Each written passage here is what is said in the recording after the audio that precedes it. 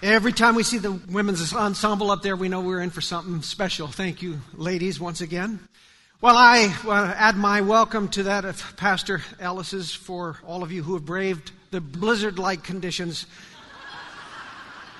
and made it here this morning anyhow. We're really very proud of you. Last Tuesday, our staff had what we call Big Time Staff Fun. We do it once in a while. This was our Harvest Day celebration, and we topped it off with a pumpkin carving competition. And I just thought I'd share with you some of the results. I liked almost all of the entries. Yeah, that's a fun one. Take a look at the rest of them. Yeah. That was the winner, I think. I liked all of the entries except for the following one. I found this very disrespectful. And I particularly did not appreciate the devil's horns that they managed to.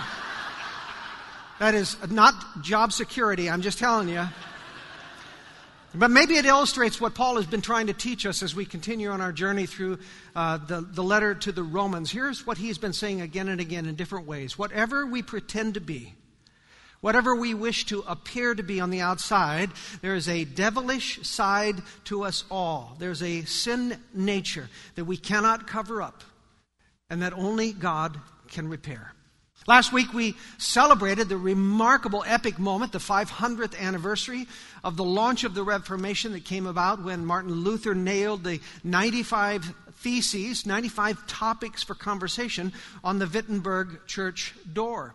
And as the Reformation gained steam, he never intended to split the church, but as the Reformation gained steam, those 95 topics he wanted to talk down began to be synthesized into 5 really key issues that all of the reformers held to. They became the 5 talking points of the Reformation, and they called them the 5 solas, the 5 solas. The word sola is Latin for only. And so the 5 solas of the Reformation, I bet you can translate most of these, would be sola scriptura, sola gratia, sola fide, sola Christus, and sola Deo gloria. I'll go ahead and translate them. Only Scripture, only grace, only faith, only Christ, and only for the glory of God. So those were the 5 solas of Reformed orthodoxy. And I should say, by the way, they still are. Anytime a church or a denomination begins to let loose its grip on any one of these solas, as did our own denomination from which we left, then you begin to see it slide into a very dangerous theological tailspin. The heart of the solas that you see listed up there really can be found in this epic passage of Scripture that we looked at last week. I want to return to it because it's going to launch us into the next part of our study of the book of Romans. But I want to take us back to this magnificent passage of Romans chapter 3. And by the way, the first little chunk, 3:23, I want you to memorize it. And as we proceed through the year, I'm going to give you 5 passages that I want you to memorize, the core of the theology of Romans. But the first one starts right here, Romans 3:23. For all have sinned and fall short of the glory of God. You know that one, right? Say it with me again. For all have sinned and fall short of the glory of God. Let me go on with the rest of that text, though. For all have sinned and fall short of the glory of God, and are justified by His grace as a gift through the redemption that is in Christ Jesus, whom God put forward as a propitiation by His blood to be received by faith. And then we drop down to Romans 3:28. For we hold that one is justified by faith without regard to the works of the law. One is justified by faith apart from the works of the law. This is the word of the Lord.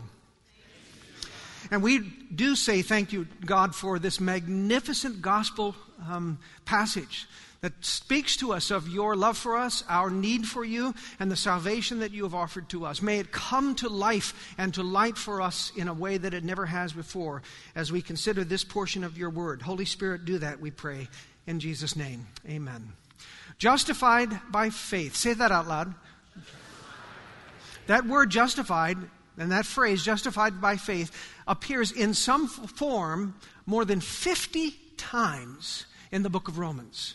So even though I touched on it last week, I can hardly underscore it enough because it is at the core of the heartbeat of this gospel message that Paul is trying to convey to his readers and 2,000 years later to us as well. Justified by faith. So let me remind you of what I shared with you last week. Justified is a word that comes from the courtroom. Remember? It is the image of a guilty man standing before the judge. He is guilty as charged. They caught him on videotape. There's no question that he has done what he has done. And he stands there before the judge, waiting to hear what he expects to hear, which is, you are guilty, and here is your sentence. Instead, much to his shock, what he hears from the judge instead is, you are acquitted. You are justified. You are pardoned. That is what the word justified means. And we would say, how is that possible? As we've been following along the logic of Paul through these last 2 chapters especially, he has spent these 2 chapters underscoring in more ways than we can count the ways that every single human being falls short of the glory of God. Every single human being has sinned. He says the Jews have sinned, the Gentiles have sinned. There's not one human being who stands righteous in his own sake before the Lord, he says. We are not, in fact, innocent. So then how could a holy judge acquit us of our obvious guilt? And here we come to that second fancy word that we learned last week. Remember what it is? Propitiation. Say it. Propitiation. Propitiation. We move from the courthouse to the tabernacle, to the temple. Propitiation, as I will remind you, was a sin sacrifice. And to give you more detail, when it came time to do the sin sacrifice, the propitiation, the priest would go up to the animal that was going to be sacrificed, a perfect, pure lamb that was going to be sacrificed. He would place his hands on the head of that lamb. And in so doing, he would transmit all of the sins of the people upon that lamb, into that lamb. And of course, then that lamb's throat was cut and the blood was sprinkled on the altar. And the sins of the people for a moment were set aside. They were covered. They were washed away. They weren't swept under the rug, but there was a propitiation for them. And that's the image that we get that Paul's trying to raise back up for us. But the propitiation, of course, in this case was not a temporary, provisional lamb that was slain and put on the altar, but rather it is the blood of the Lamb of God who is sacrificed, who is taking away the sins of the world. It's the blood of the Lord Jesus who became the perfect and permanent propitiation for all who would believe. And so here's the image that I would like to add. I already got a robe. I'm going to put another one on. I'm chilly. But every one of you has a big terry cloth robe like this, and you probably had it when you had children, or you have it when you have grandchildren on a cold day like today in blizzardy conditions. Those children are going to come up to you and they're cold, and what do? You just wrap them up. You hide them in that robe. Really, there's an image, there's a sense in which that's the image of what happens before God. Because we stand before the Lord, and yet it is Christ who comes up in His righteousness, and He wraps our filthy rags. He wraps us up in Himself. And so when God looks down upon us, He does not see the sin that is there, but rather He sees the righteousness of His perfect Son, the propitiation, the sin sacrifice that was offered for us. Do you get this? Shake your heads as if you do. Listen, this is so important. This is the core. If we do not understand this, we do not understand this idea of propitiation, then we do not understand justification by faith. And we miss the entire gospel. We miss the entire thrust of the Reformation too, by the way. It was driving home this point that drove Luther and Zwingli and Calvin and Beza and Bullinger and all of the rest of them to say, we have lost something to which we must return. And that's why Paul pounds away on these themes again and again and again, even in these early chapters of Romans. And he's doing so because his reader, and especially the Jewish believers, Jews who came to believe that Jesus was in fact the Messiah and received Him, they would have had a hard time digesting the fact that God's salvation was a free gift of grace available to all, and had nothing whatsoever to do with rule-keeping, meritorious behavior on the part of the recipient. And now comes a very gutsy move on the part of Paul. He's about to offer a killer illustration that will drive home this point, and particularly drive it home for his Jewish readers, because he picks as the topic of his illustration the Jew par excellence, the one who was the founder of the Jewish people, the father of the Jewish nation. Who was that? Abraham, exactly. Abraham.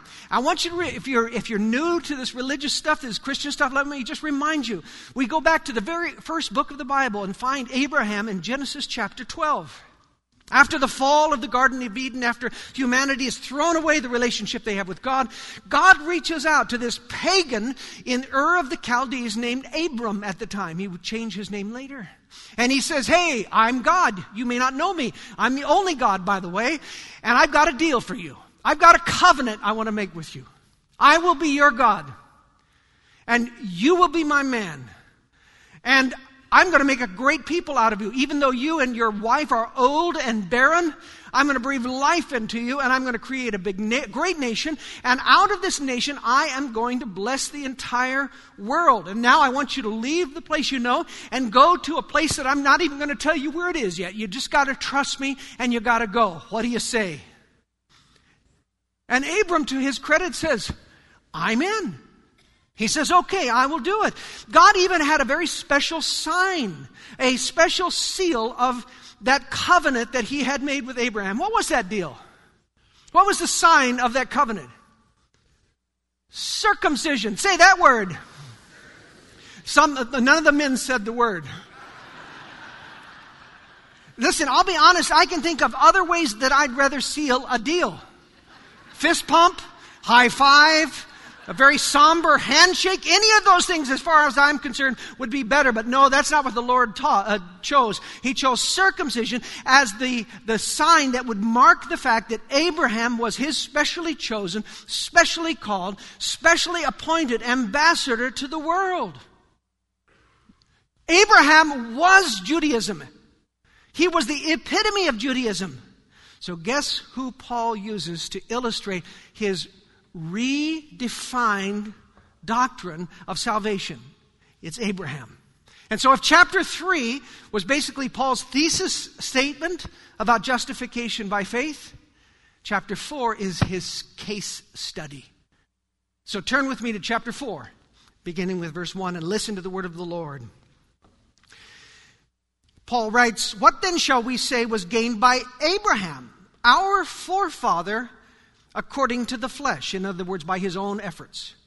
"For if Abraham was justified by works, he has something to boast about, but not before God. For what does the Scripture say? Abraham believed God, and it was counted to him as righteousness. Now to the one who works, his wages are not counted as a gift, but as his due. And to the one who does not work, but believes in him who justifies the ungodly," another translation of that word is wicked, "who believes in him who justifies the wicked, his faith is counted as righteousness." If you were paying attention 3 times, you would have heard in that passage the word counted. Counted. Actually, it appears 8 times in this passage of Scripture. And another translation for it would be credited. Credited. And Paul, in order to explain what he means when he says it was counted or it was credited to Abraham as righteousness, he takes us to the business world. He reminds those of us who have a job, who show up at our appointed hour, who do our appointed task, and who draw our earned wages, our salary. He said, you got that coming to you. You worked for that. You earned that. And for those of you who are still in the work world, if you are like me, you don't even see a paycheck anymore. They deposit it, they credit it directly to your account. If I go online, I'm going to see that my wages, what I have earned because I have worked for them, they have been deposited to the credit side of my account ledger. Although, sometimes we are in for a surprise when we open that account, aren't we? I worked in Bakersfield as a youth pastor and a youth minister for about 9 years. And in the early days of that ministry, I was poor as a church mouse and sometimes had a little trouble paying all the bills. And I remember one time going into the bank to find out my account balance. And there will be some of you who are younger who will be horrified to discover that was the only way you would find out your account balance. Online, schmonline. I mean, if you want to know what you got, go ask the teller. So I went in and I asked the teller how much I had, and she looked it up and she said, this amount. I said, that can't possibly be right. That's too much. I don't have that much money. And she said, well, let me look again. She went back. She looked again. And she said, no, sir, that is your account balance. And she said, it appears that someone made a deposit to your account. And to this day, I have no idea who did that. But it was an unexpected gift. And I thought it was a godsend. Literally a godsend. Now, did I earn that deposit? No. Was that my due? No. Someone in their grace credited money to my account. And that, Paul says, is what happened between God and Abraham. Paul says, Abraham believed God. He trusted God, and God deposited righteousness into his account. It was absolutely unmerited.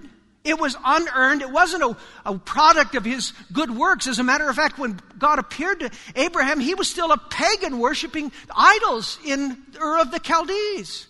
But God offered a covenant. And Abraham took him at his word. And because he believed God, we are told that it was credited to him as righteousness, as a holy standing before the Lord that he had not earned. If you'd been a Jewish reader, however, you would have said, wait a second, Paul, that's not right. Because that is not at all what the rabbis had taught. All of the centuries they taught that the reason God made covenant with Abraham was because of his obedience. He was circumcised. He obeyed the law. Because of his good works, God looked favorably upon him. And that's why he was given righteousness. In other words, God responded to the good works, the works of the flesh that Abraham offered up. But Paul is about to drop a major stink bomb on that party too. Take a look at verse 9. Is this blessing only for the circumcised or also for the uncircumcised? For we say that faith was counted to Abraham as righteousness. How then was it counted to him? Was it before or after he had been circumcised? It was not after, but before he was circumcised. He received the sign of circumcision as a seal of the righteousness that he had by faith while he was still uncircumcised. This was a shocking revelation of simple logic that they could have come to if they paid attention to their own scriptures. Paul says Abraham could not have been declared righteous because he was circumcised. Why? Because God made his covenant with Abraham and said that it was counted to him as righteous in chapter 15. Abraham isn't circumcised until chapter 17, 24 years later when he's 99 years old. And it couldn't be that because Abraham was following all of the law of God. Why? Because God's law wasn't given for another 400 years when Moses received it from on the top of Sinai. In other words, Paul is proving to the rule-following Jews that the religious work of circumcision could not possibly be a prerequisite for Abraham's righteousness because God declared him righteous while he was still an uncircumcised pagan. Circumcision was a sign of his righteousness. It was not the cause of it. Do you understand? And if that didn't shake him up, Paul concludes by pointing out that when you really think about it, Abraham was really the father of the Gentiles before he was the father of the Jews. He says this in chapter 4, verse 11. The purpose was to make him the father of all who believe without being circumcised, so that righteousness would be counted to them as well, and to make him the father of the circumcised. It's almost like the Jews are a second thought, but his first desire was to reach out to the uncircumcised Gentiles. Here's what Paul is trying to say with all of this. He said, God did it all. It was God who reached out to Abraham. God who called Abraham into a covenant relationship. God who breathed new life into old barren bodies. God did everything. And we are told all that remained for Abraham was to do was to respond in belief. Abraham believed, and it was counted to him as righteousness. And of course, the point Paul would make for us is that is all that's left for us to do too. The only thing that we can do to receive this incredible grace gift, Paul would say, is believe it. Have faith in it. And even that we must be careful, because we Christians want to feel like we're contributing something to it. And so we end up making faith itself and a work. We need to be clear that even faith is not a contribution to our salvation. It's not as if God contributes the gift of salvation and we contribute our good, strong faith in partnership. Otherwise, even faith becomes a work by which we can at least pay for part of what we have received. Why? Because we really don't like receiving gifts very much. We would rather give it, but it makes us uncomfortable when someone lavishes a gift upon us. And we like to think that if we have strong faith, if we have real faith, if we have pure faith, then we are helping God in our salvation. And Paul would say, no, faith is simply receiving all that God has done for you. It is the man who's drinking down the water, the parched man who's drinking down the water that has been offered to him. Or as one commentator put it, faith is like the hands of a beggar, only useful if empty. Now, if you were a religious Jew, raised to believe that by doing good works, by being circumcised, by obeying the law, by going to synagogue, by loving your neighbor, that you would earn God's favor. In other words, if all your religious life you assumed God liked you better than the Gentiles, that He saved you because you behaved yourself and obeyed His rules, then everything that Paul has just said would have been a shocking and outrageous claim. And that's what Paul's Jewish readers would have felt. And before you dismiss this part of the conversation as irrelevant, since most of us probably are not Jewish, may I just say this? The average American Christian believes something like the same thing. He obeys the rules, mostly. He goes to church, usually. He is nice to his neighbors, occasionally. He's certainly better than that mean old what's-his-face next door. The average American Christian views God like Santa Claus. He's got a naughty list and a nice list. And if you're mostly nice, you get the goodies. And as long as God grades on the curve, there are going to be plenty of naughtier people. By comparison, you look pretty darn good. Unfortunately, God doesn't grade on the curve. It is pass-fail. And what is the standard for pass? What is the standard for God's passing grade? 100%. Perfection. When our daughter Rachel graduated from Whitworth, during the commencement there was a small group of students who were awarded the President's Cup, which commemorated those or honored those who had a perfect 4-point GPA. Alas, our daughter was not on that list. She had a pathetic 3.98 GPA. Because she got 2 A-minuses, one of them in her jazz band when she had to miss a rehearsal when she came home for Thanksgiving. And if you know Rachel, she was not happy to not be on that list. And of course, we were mortified. We lowered our head in shame when she hardly believed she deserved that diploma. We just had to look away. But that is something like what Rachel did feel. And believe me, she tried to fix it. She petitioned professors. She petitioned deans. She pestered. She offered to do extra credit. Anything to reach the mark of perfection. But it was too late. And she fell short. And it didn't matter that she barely fell short. She was as truly off the list as those who were barely scraping by D students were off the list. We may be better than a lot of people that we know. We may behave better than a lot of folks around us. But God does not grade on a curve. It is pass-fail.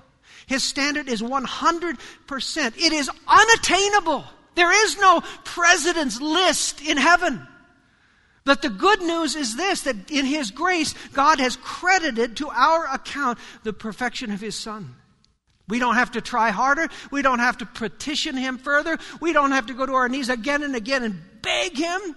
We simply believe and receive this incredibly kind gift that He has offered to us. That is justification by faith. We are made holy solely by the saving work of Jesus, who was sent as a supreme act of grace by our Heavenly Father. And honestly, this sticks in the craw of most human beings for the reason I already shared.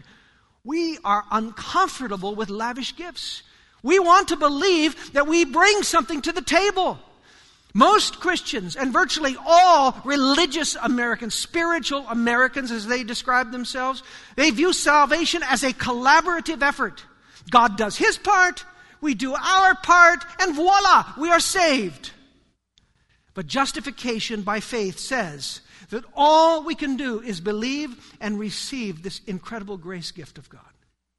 John Stott, one of my favorite theologians, whose commentary on Romans I really value, he has this to say: no other religion proclaims a free forgiveness and a new life to those who have done nothing to deserve it, but a lot to deserve judgment instead.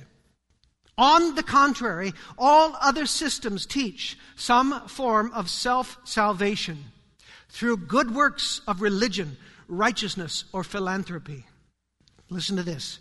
Christianity, by contrast, is not in its essence a religion at all. It is a gospel, the gospel. Good news that God's grace has turned away His wrath, that God's Son has died our death and borne our judgment, that God has mercy on the undeserving, and that there is nothing left for us to do or even contribute. Faith's only function is to receive what grace offers. I love that last line. Faith's only function is to receive what grace offers.